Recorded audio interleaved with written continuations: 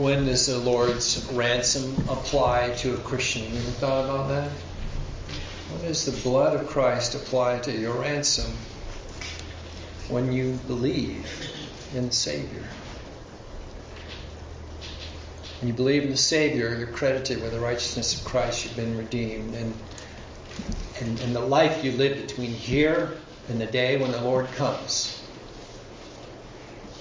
is what it means to stand in grace. Grace is what unites you by faith to Christ. And so the life we live while we tarry is how we live and tarry by faith. And this is the subject of Romans 6 and 7. Theological word here is sanctification, the doctrine of sanctification, the teaching of the word sanctify means holy, and holy means set apart. When you put your faith in Christ, you are set apart to Christ. You're called sons and daughters. You're made a son or a daughter by faith. You're redeemed by the blood of Christ, by that faith which unites you to Christ. Romans 7 verses 1 to 6 is where we've been at. This is the third message in the same text we've had here. The closing lines of the last chapter were on the same subject as well. Look at verse 22, for example, chapter 6. Having been set free from sin, having become slaves of God, you have fruit to holiness. In the end, everlasting life. A Christian is called a workman as well. You died with Christ and raised a workman, a worker. The word slave and the word servant here that we've been reading in English comes from the same word in the Greek New Testament. Servants and slaves have been raised after having died in their service to sin. Romans 7 isn't a different subject.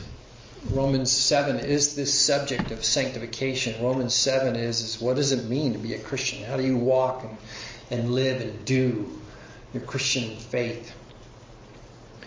And Romans 7 actually borrows an illustration from marriage. I think this illustration is a little rough on you and me. This illustration is meant to portray your relationship to the law. And in a couple minutes, I'm going to show you, while your experience to the law is not the Jews' experience to the law, it's totally different.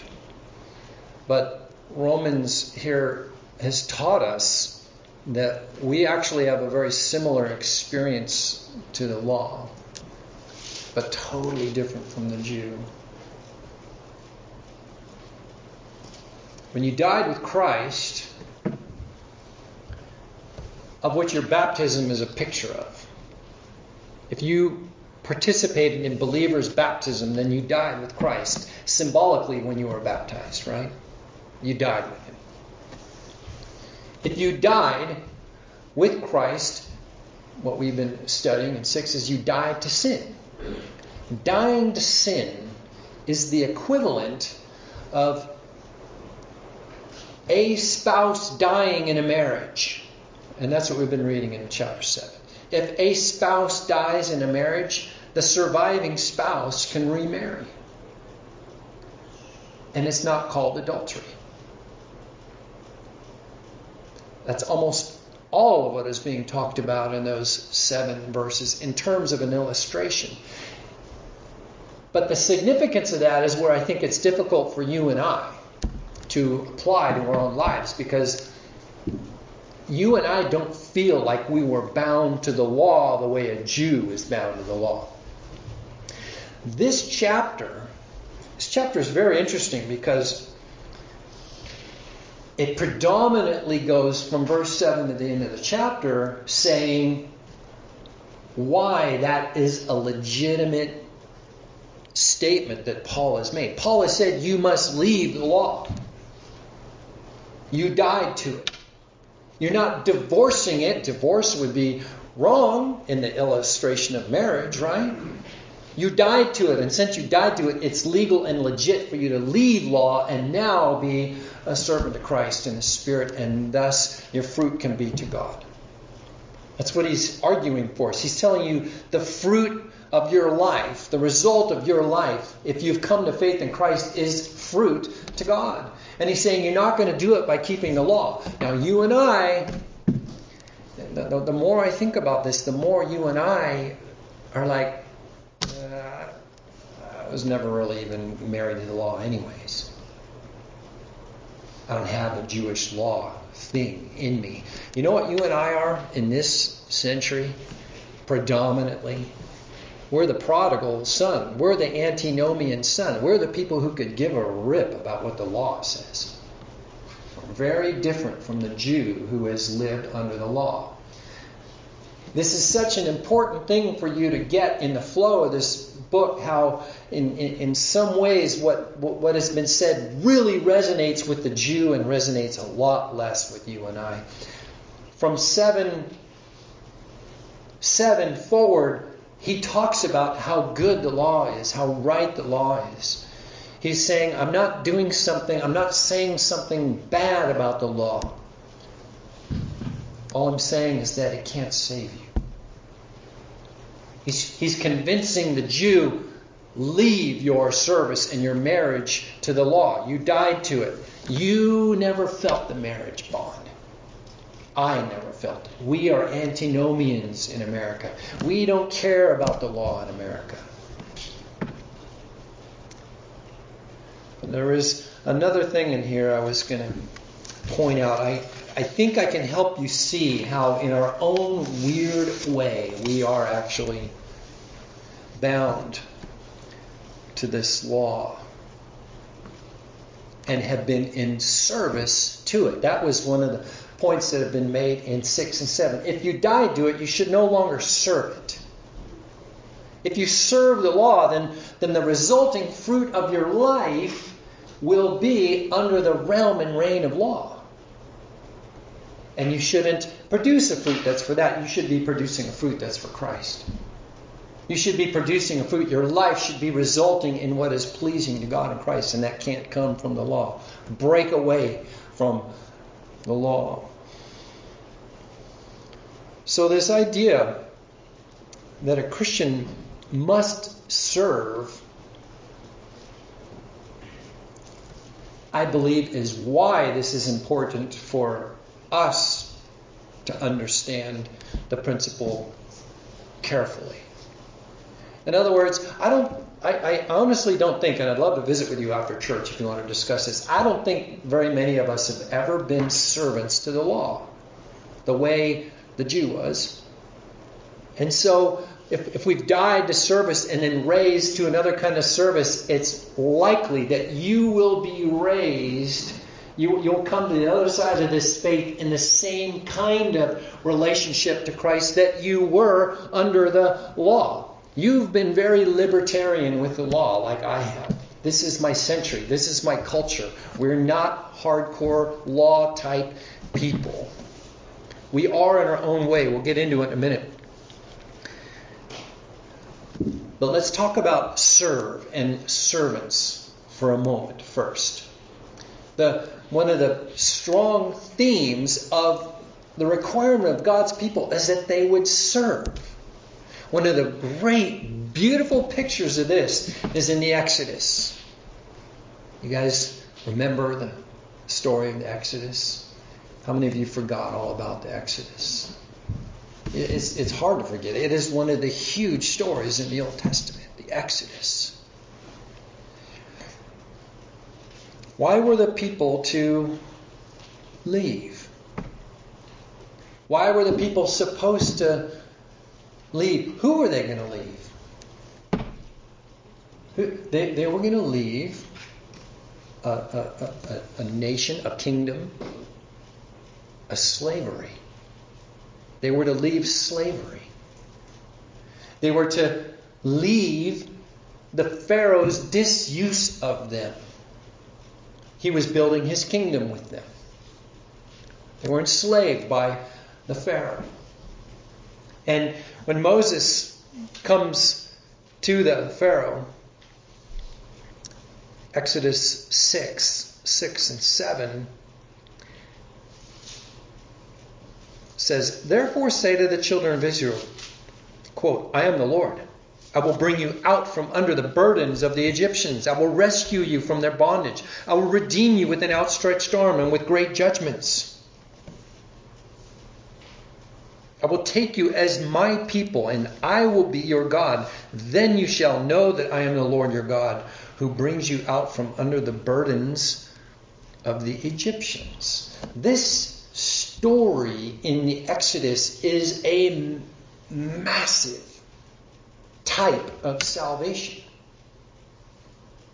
You should picture yourself as one of these Hebrews in slavery to Pharaoh, whom God hears the moaning of their crying, the burdens of their crying, which is a type of your and my burden and sin. When you are a slave to sin, you want a Savior. You want salvation. If that's not why you want Christ, then you're not a Christian. These people moaning in their sins are heard by God, who sends them Moses, who is a type of Christ. And there they are, moaning in their burden, and they receive this word through the prophet Moses. God says, I will bring you out from under the burdens. I will rescue you. I will redeem you.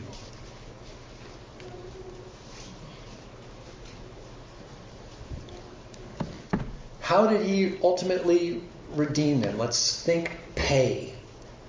Redeem means pay. How were the slaves of Egypt paid for? That's called the Passover. They had a Passover meal on the night they left Egypt. What was the Passover meal? It was a lamb. It had to be a perfect lamb. Lamb that they were to bring into their home a couple days before they actually had the meal. Then they were to kill the lamb, and then they were to do something with the blood of the lamb. What did they do with the blood? They put it over the doorpost of their home. And if they stayed in their home the night that that angel of death came, if they stayed in their home, would they live or die? They would live. The oldest would live. Life came to the home that was under the blood on the night of the Passover. That is a picture of salvation. That is a picture of redemption. Wrought for the people of Israel on the night of the redemption from Egypt. The one who lived and was to go and serve the Lord.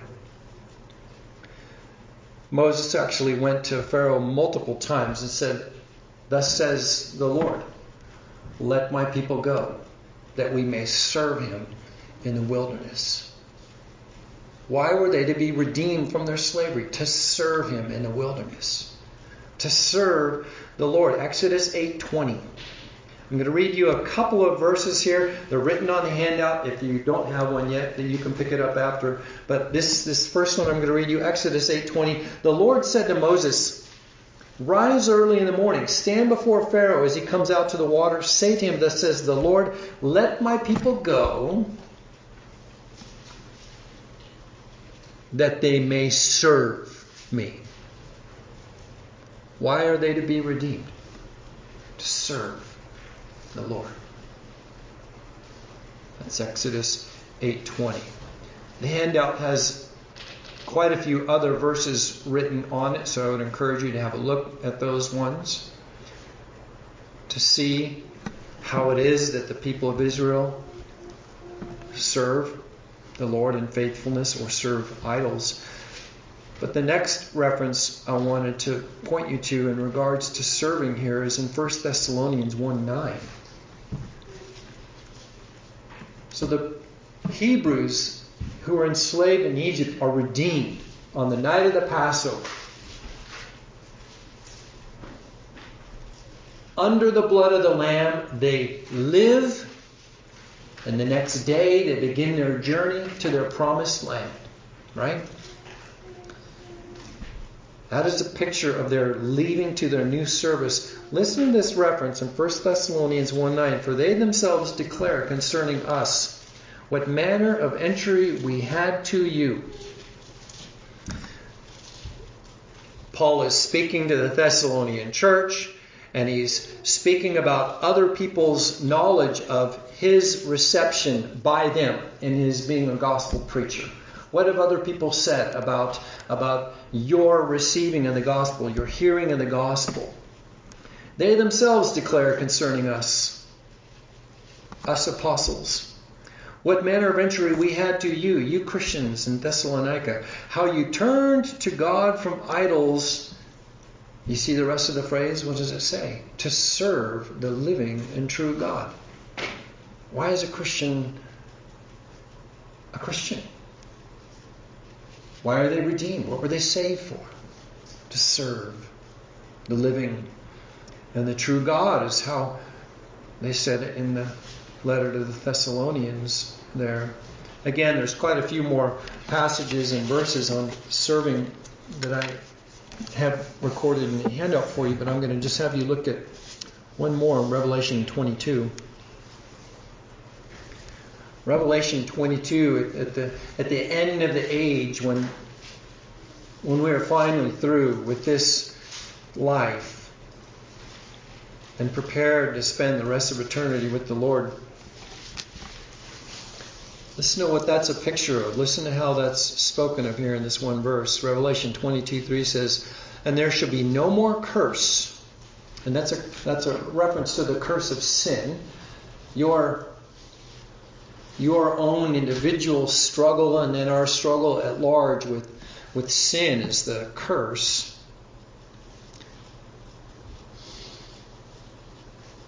There should be no more curse, but the throne of God and of the Lamb shall be in it, and his servants shall serve him. That's all of the redeemed. That's all of Christendom will serve him for the rest of eternity. The enslaved people of Egypt were redeemed, right? We were speaking about the Lamb on the night of the Passover. Look at 1 Peter 1:18 and 19. 1 Peter 1:18 and 19 speaks about a Christian's redemption. Your redemption. If you put your faith in Christ, if you are a Christian, then you have been redeemed. Listen to how Peter writes about this very briefly. 1 Peter 1:18 says, "Knowing you were not redeemed with corruptible things." You weren't paid for with corruptible things, like silver or gold from your aimless conduct, received by tradition from your fathers, but with the precious blood of Christ as of a lamb, without blemish and without spot. The Christian calling, the resurrected life, if you've been raised with Christ, if you are in union with Christ, your life is as a servant to the Lord Jesus. What do you think about the servant-master relationship? Does that sound distasteful to you? Do you not like the thought of being a servant to a master? Because this really is the New Testament message. The Christian is commanded to serve. It's the duty of a Christian to serve. And that is the point of the passage that we're studying here. These 6 verses end. Read with me 7:6, please. Chapter 7 of Romans and verse 6. Chapter 7 of Romans and verse 6. It says we've been delivered from the law, having died to what we were held by. That's where that illustration of marriage comes in. So that we should serve in the newness of the Spirit and not in the oldness of the letter. Service of the Christian not rendered, not by the old of the letter. And this is where the fork in the road comes for all men. It's not by the old of the letter, but it is by the new of the Spirit. Now Romans 3:21 to 25 is, just so you remember, Romans 3:21 to 25 is where you first understood how does salvation from sin happen. Your propitiation, your redemption, your justification is in Romans 3:21 to 25. Justified. When you believed in Christ, you were justified. You were saved. In other words, God isn't going to measure your worthiness for salvation in this lifetime and decide if you're saved at the end of the age. That's the reason I'm making sure you remember that. Romans 3:21 to 25 is saying when you believed in the Christ, you were saved. You were redeemed. This issue of serving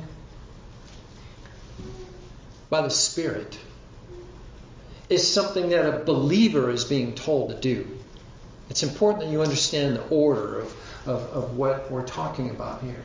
The believer has a master, and he's been told to follow the You've been justified freely by His grace, is what it said there in Romans 3. Justification means you have been righteousified.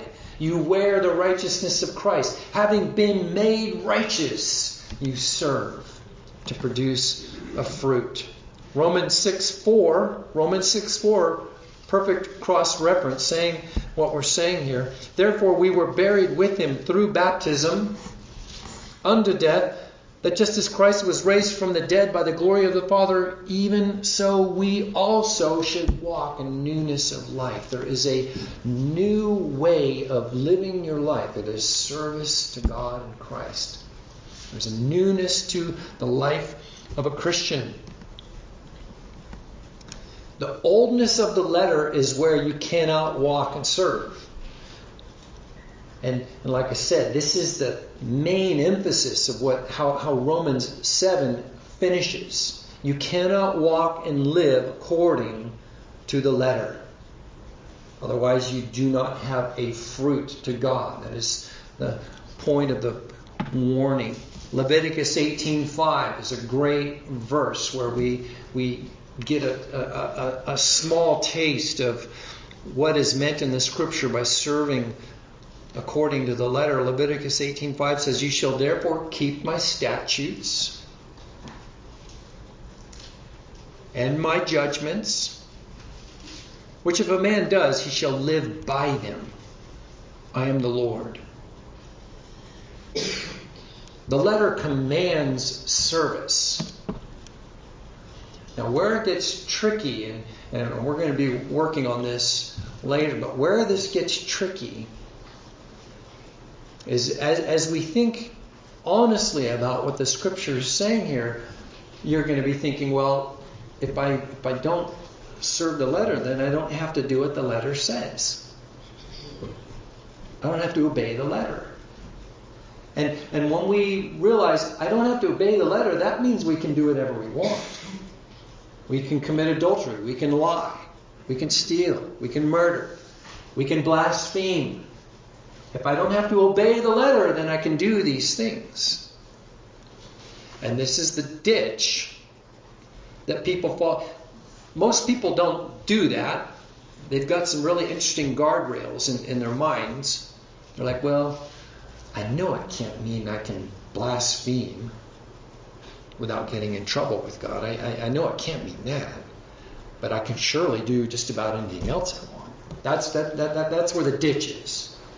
Christians have a hard time I've been completely released from the law. I'm not supposed to walk according to the letter, so I'm going to can do whatever, as long as I don't blaspheme and murder. Where is the path? Where is the road? How do you know where it is you're supposed to walk and live as a Christian? Because should we continue to sin that grace might abound? No, may it never be, is what the word is told to us. The letter commands service. For example, Colossians 2:21, where Paul is warning Christians. He's telling them, this is what the law does. This is what it says. Do not touch, do not taste, do not handle. That was an example of what we're talking about in Colossians 2. Don't touch. Don't touch what? What's the Jewish understanding? When the Jew is thinking about law and do not touch, what was it? What can't he touch? A dead animal would make him unclean. A woman in her impurity is unclean, and she needs to be separate from her home. Right? I mean, you and I don't deal with that in any way. But that is the Jews' idea of don't touch, don't do, and they hold rigidly to that because they need to remain clean. They also need to remain Jewish. Don't eat pork. If you eat pork, you become unclean. Now, the apostles made all of the food laws null. In Peter's vision in the book of Acts, he was told to rise and eat. And remember what he said? Lord, I've never eaten something to make me unclean. Many things in the sea they couldn't eat. It would make them unclean. Romans 6, 7, and 8. Do not hit you and I the way it hit the Jew. But let me try to help you understand how it is that your typical unbeliever serves the letter in his flesh, in his unbelief. This is how the unbeliever serves the letter. Because I just don't think we understand it until it's explained to us. All men were serving the letter before they came to Christ. All men were. That is the implication of our passage here. But the irreligious, and this is your average American, and this is our culture, is the irreligious and the godless. How do people like that serve the letter? Romans 2:14 spoke about him for a moment. Romans 2:14 and 15 speak about this. When Gentiles who do not have the law by nature do the things in the law, these, although not having the law, are a law to themselves. You guys understand what that means? It means that everybody at some level has a sense of right and wrong, and there's a rule in their mind and on their heart, and that's why they do what they do, and that's why they don't do what they don't do. We don't steal. We don't murder. There are certain rules written on the hearts. And Romans 2:14 said they're a law to themselves. Verse 15 goes on to say, who show the work of the law written in their hearts, their conscience also bearing witness, and between themselves, their thoughts accusing or excusing them. Have you ever had your mind kind of debating whether it was legit or not legit? I'm going to do it anyways, and then your mind is saying, well, you better not because you're going to be guilty if you do it, or vice versa. You can have these little debates in your conscience, and this is what Romans 2:15 is speaking about. The conscience is either defending your position or attacking your position. And this is the law that you and I, as non-Jews, have followed or rebelled against. This is the law that condemns anybody who's not found in Christ. So service to the letter is not simply your fear and obedience to it. Service to the law is not necessarily your service to or your obedience to it. I'm going to keep explaining to you what I mean by that. When the anti-rule person, when the antinomian American feels the do pressure on him, I got to do this. When I was a kid, I felt like I had to be to class on time when I went to school. For a season of time, I felt it was important that I obeyed the speed limits. There was some due pressure on my, and so I did. There were things that were right for me to do.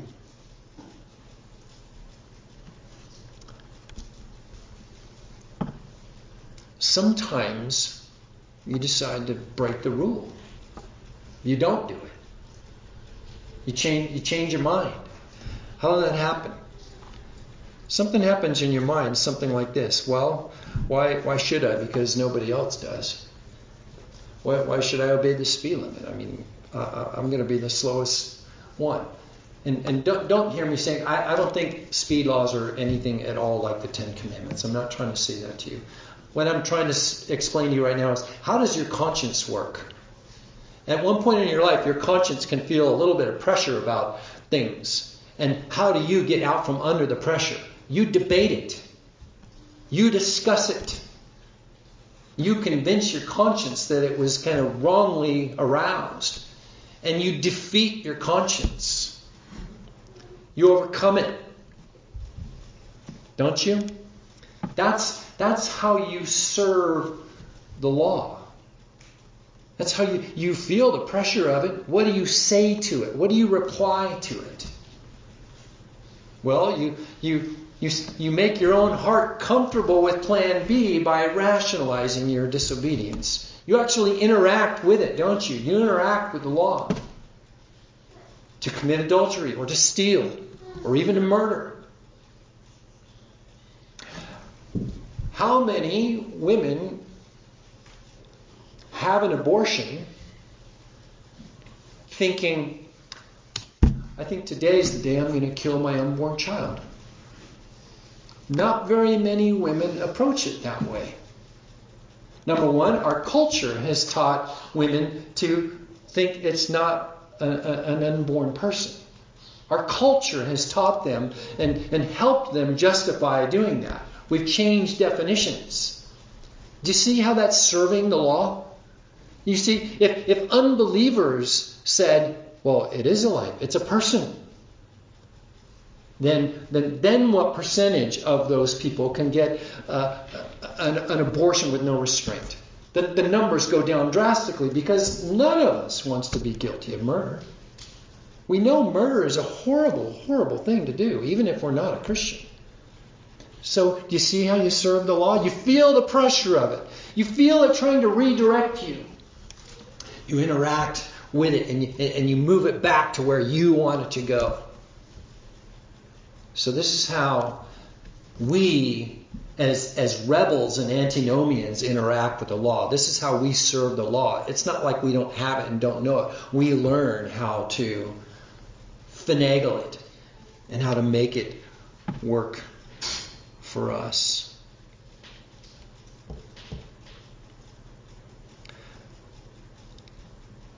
Another thing we do, another way that we serve the law is antinomians as non-Jews. And I'm sure the Jews served it in this way as well. Is sometimes by serving the law, it makes you look good. Simple example might be tithing. Come into church with a nice big envelope in your pocket, a few people looking, and you kind of make sure it makes a noise when it hits the bottom of the box. And what is the point of serving the law in that way? It kind of casts a nice light on the person who's being a good, generous person to his congregation. You serve it, but really you're serving yourself. It's like this is all going to come back on me. This makes me. So we can serve the law. It's serving us back. It's making us look good. This is another way that people serve it. And so what we find is that there are a lot of men and women who serve the law in an incredibly self-serving way, in a self-serving way. We're enslaved by the law, but in a self-serving way. We interact with the law and we speak back to the law and we work with our conscience in a self-serving way. What we're studying here, what we've been studying is that if you died with Christ and if you were raised with Christ, you're His. You are a servant of Christ. The bond between you and the law is now broken. There is no bond between the believer and the law. There is a new legal marriage between the believer and Christ, and he has a new master. And we don't serve according to the letter. In other words, if you are a Christian, if you've been brought together with Christ as a Christian and your conscience bothers you about something you've been thinking about doing or not doing, think, I'm not going to go to church this week. I don't really want to go help, so-and-so this week. There's something on your conscience. How do you deal with it? How do you deal with it? We do not deal with these things according to the letter. What the passage is meaning to teach the Christian is how you deal with this is according to the Spirit. We don't deal with this like the oldness of the letter, and we don't get back to the Spirit until chapter 8. So we're going to have to wait a little while before we get all the way to how do you actually deal with these things. You're a person who has been bound to Christ. If you're a believer who has left sin, repented of your sin out of fear of condemnation and eternal death, and you've seen the beauty and the glory of hope offered to us in Christ, then you are His. You have been made His to serve. The word serve is slave. It is slave. We're His slaves. The Lord wants us to know that you must break that bond with the law, because the law can't make you righteous. How does he put it in Romans 3, right around verse 20, 18, 20? No one will be justified by works of the law. No one can be made righteous by works of the law.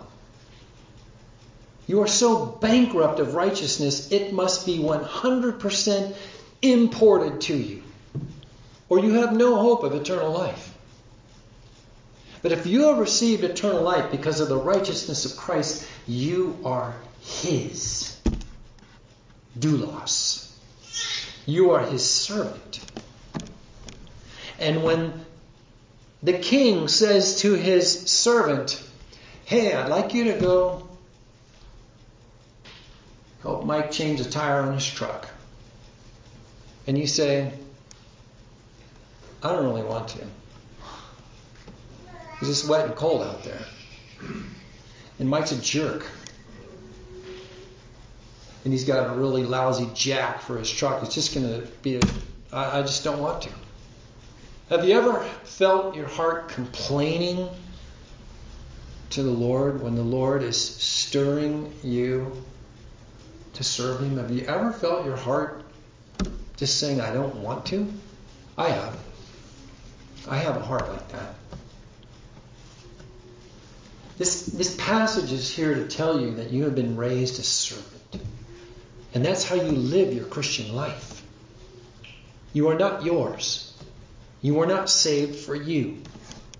If you're not saved, you must leave the service of sin. You must leave the path that is on a fast track to hell. You must leave that and repent of sin that would destroy you forever. Turn to the good Master, the Lord Jesus Christ, who shed His blood to redeem you. You must turn to Him and cling to Him for eternal life, because He is your only source of righteousness.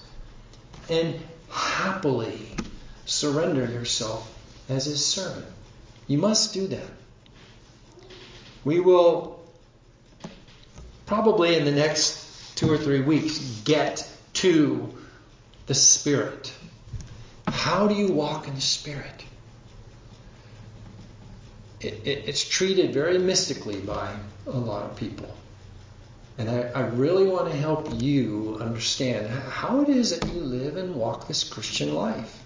It cannot be according to the letter, chiefly because the letter can't save you. And only Christ can save you. It must be to Christ, who is the Spirit. That's part of the secret. Who is the Spirit? Christ is the Spirit. God is the Spirit. Your service is to the person of God in Christ. It's not to the letter. That's who you serve. But you don't sass. You do not backtalk. You're king. And if you've been saved, you wouldn't want to anyways. He's so good. He's so rich and he's so kind to us. When the king says, hey, take out the trash. Awesome. I'm going to take out the trash for the king. I'm the king's. I'm in his kingdom. He's given me eternal life. I'd rather be a doorman in the house of the king than a rich man. There's a sermon on hell, right? Anything. God, give me any job.